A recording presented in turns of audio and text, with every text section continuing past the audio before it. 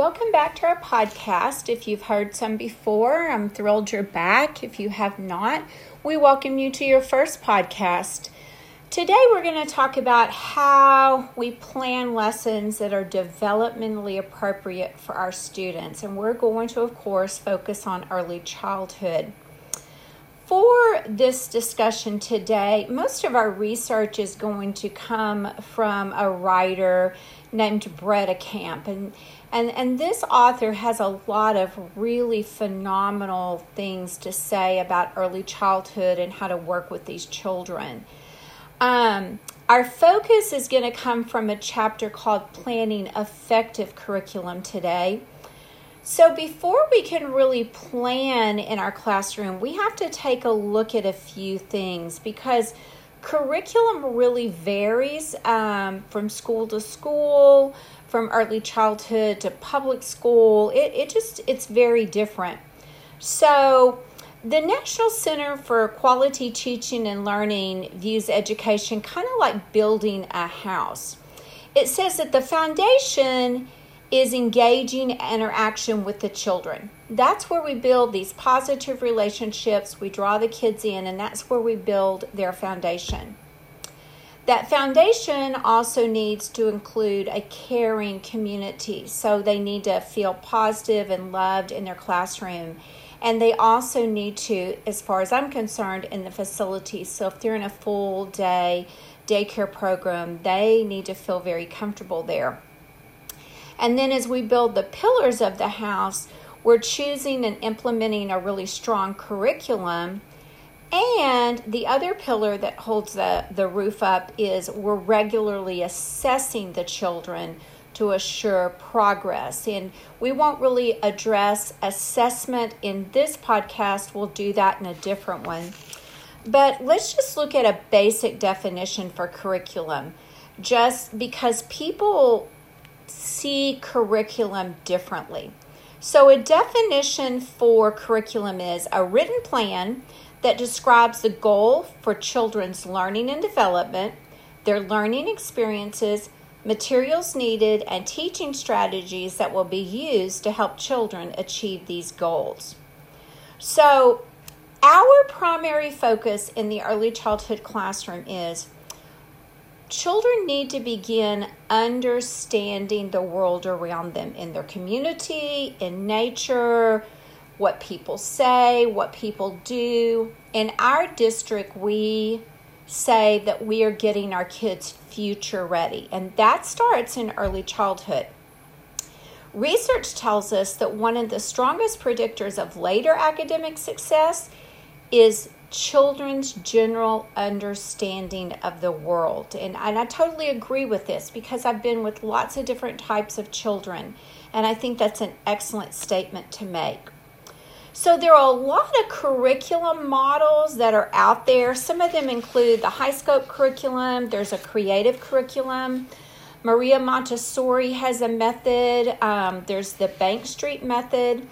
And all of those are curriculum that are based on theories of child development and learning.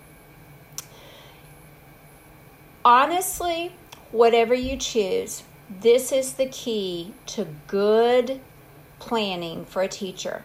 You have to do it with fidelity. In other words, you have to faithfully implement the model you're working with, whatever the model. So I'm going to use an example. Many times I've been in districts where we have gotten new curriculum.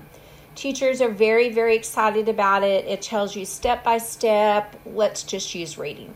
Step by step, which books are you going to use for which level? If the children need RTI, this is the step you're going to use. This is what you're going to do next. All of those things. And the teacher begins really excited, and as time goes on, they see something they don't agree with, so they kind of get off the track. And the next thing you know, the whole train is derailed and they're not even using the curriculum. If curriculum is going to be effective, you have to teach with fidelity. I don't care what curriculum you're using. I don't care what subject you are teaching. You have to teach with fidelity. Now, a lot of schools choose the curriculum approach, which is more basic and it just kind of gives the main elements or direction for the program. So they give maybe the TEKS, they tell you exactly what to teach when, those type of things. There are positives and negatives with that. The current trend right now, and it's a very good trend in my opinion, is to use scientifically based or research-based curriculum. And this is where they have worked really hard to research it, to make sure children are experiencing learning where they're acquiring the needed outcomes or the outcomes that have been set by the district or the state. One thing to keep in mind if you are in the process of choosing a research-based curriculum, find out if it's validated curriculum. In other words, we see curriculum, we get excited about it, but has somebody used this curriculum? Does it prove to be as effective as their statements make? In the state of Texas, we have the STAR test, and that's the state-mandated test. And from early childhood on, we are preparing those kids for success. So when we choose a curriculum, are we going to get the results that we need? So we need a curriculum that's been evaluated and has proven itself effective. And in curriculum coordinators' opinions, that needs to be more than just 1 year of using it. There needs to be significant data over several years that supports its effectiveness. Early childhood educators, let me just say this. Your curriculum matters. It is important. All research tells us that. We have a tendency to just use what we're comfortable with. We kind of use the adage of, if it's not broken, let's not fix it. However, I can speak for Texas and use and give you supporting data. Our systems do seem to be broken, and we have to fix it because our test scores are not going up like we want. And in many districts, they are falling dramatically. And again, this starts at that lower level. So one of the positives, however, that does come from teacher-planned activities, and Bredekamp pointed this out in their book, educators know their children and they can adapt to the child's need. But however, let me clarify this. It must be done in advance. Even toddler programs, there needs to be a plan. Where are you headed?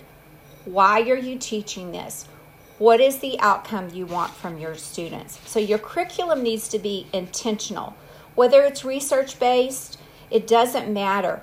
You need qualified teachers that know how to teach, because if not, your program is not going to be successful.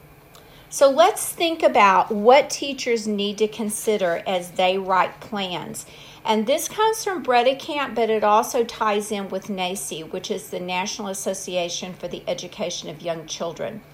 The first thing you want to think about as you're developing a plan is your goals must be clearly defined and communicated. This means goals for every child. Every child, you need to know what the goal is for them.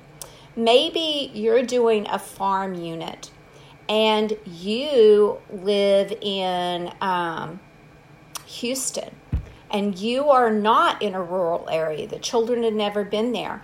Child A may not even know what a cow is. So your goal for them is just to help them experience and learn what farm animals are. Child B may not only know what a cow is, but they want to know the difference between a Hereford cow and a steer and a longhorn. So you want to clearly define what you want each child to know about. You also need to have a comprehensive curriculum. So as you're writing your plans or using a curriculum, whichever, You have to address the whole child. Please don't write a plan and say, oh, I'm addressing the whole child, and you haven't thought through it. What in the lesson is addressing their cognitive development? What in the lesson is addressing their social development? Is emotional development being addressed? And is their physical development being addressed? All of those areas need to be addressed. Also, you need to be addressing your content areas. You need literacy. You need mathematics, science, social studies, health, physical education, and arts. And here's where this stream comes into play. We don't have to teach these one subject at a time. We can teach cross-curricular, especially in the early childhood classroom. And if you're not familiar with STEM or STEAM or STREAM, go to one of our other podcasts that we've offered or do some research there. So the next thing to consider as you're making your plan is what you're teaching evidence-based. Is there evidence supports that, yes, children need to be learning this, yes, on this age level?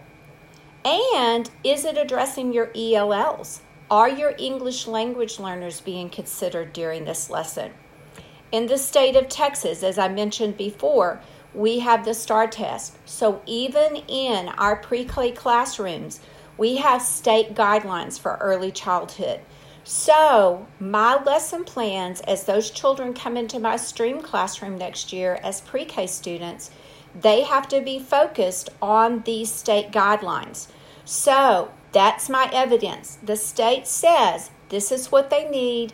This is the level on which they need it. And I need to be writing my curriculum to match that. The next step is, am I actively engaging my students? And I mean actively, not just pouring some knowledge into them.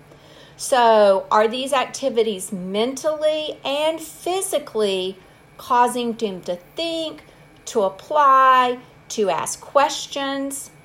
And you also need to ask yourself as you're planning, are children investigating and learning through success and failures? Because it's okay for them to make a mistake. Is their learning child-initiated? Are they collaborating with others? As the teacher, do you guide when necessary, or do you take over the learning? These are all things you need to have thought through as you're planning your lessons. Another step to consider is, are you building on prior experiences? We know that from studies of the brain that we have to build those connections, and that takes repetition. Just to use a math example, and this, of course, would be maybe a little over in early childhood, really not, but if we said, if I started teaching algebraic equations before a child understood what 2 plus 2 is, I am not teaching the children in sequence. So I need to be really careful and make sure that I'm building on top of each other. So you want to think that down. And sometimes we have to slow it down for some and speed it up for others. We may introduce a subject, maybe we're doing patterning, and we have a child who really isn't understanding patterning. Well, guess what? That's really important. It's a really important math skill. It's an important skill for all the subjects. But I may need to redirect and teach it a different way, give the child a different activity, whereas I may have another child who's doing complex coding with their patterns. The other thing to consider is your curriculum culturally and linguistically appropriate? So can you pull in cultures? Do you even know what culture your children come from? Where can you add a cultural component to what you're teaching? Have you asked parents to be a part of that? Have you looked for books about what you're teaching that may be written in a language that the child can take home? And the other thing is your curriculum benefiting the children, or have you just sat with something that really is not helping the children anymore, but you've always taught that lesson? Please remember that research tells us we are trying to produce positive outcomes for our class. So everything we plan needs to be very intentional. And if it doesn't fit, we do need to set it aside. And finally, let's talk about our special needs students for a minute. How are we going to help them? So we need to understand that these children need to be allowed to learn in the least restrictive environment. So how, as an educator, can I help that child learn in his least or her least restrictive environment? So no matter what a child's learning level is, and no matter if they have special needs, we need to always have these fluid learning groups. That allows us to work with children on their skill level, no matter what subject we're teaching. So that's one way to address their needs. We also need to make sure we understand that we are a class of inclusion. That means we do educate students with disabilities in the general education classroom as much as possible. And that may take some extra effort on my time to find out how I can better meet the needs of that student. If they have a hearing issue, then maybe I'm going to have to do their lessons where they wear some type of headphone that makes things louder. If they have a visual issue, I may need to go to the proper sources to get them magnifiers or other technology that would help them. And is your technology appropriate? So those are just some things to think about. Are these developmentally appropriate for the children? And if you ever question what's developmentally appropriate for a child, NACCE has many great things on their website, and so does 0 to 3, that can tell you exactly where a child should be at what age. So thank you for joining us today, and I hope you have a great evening. Good night.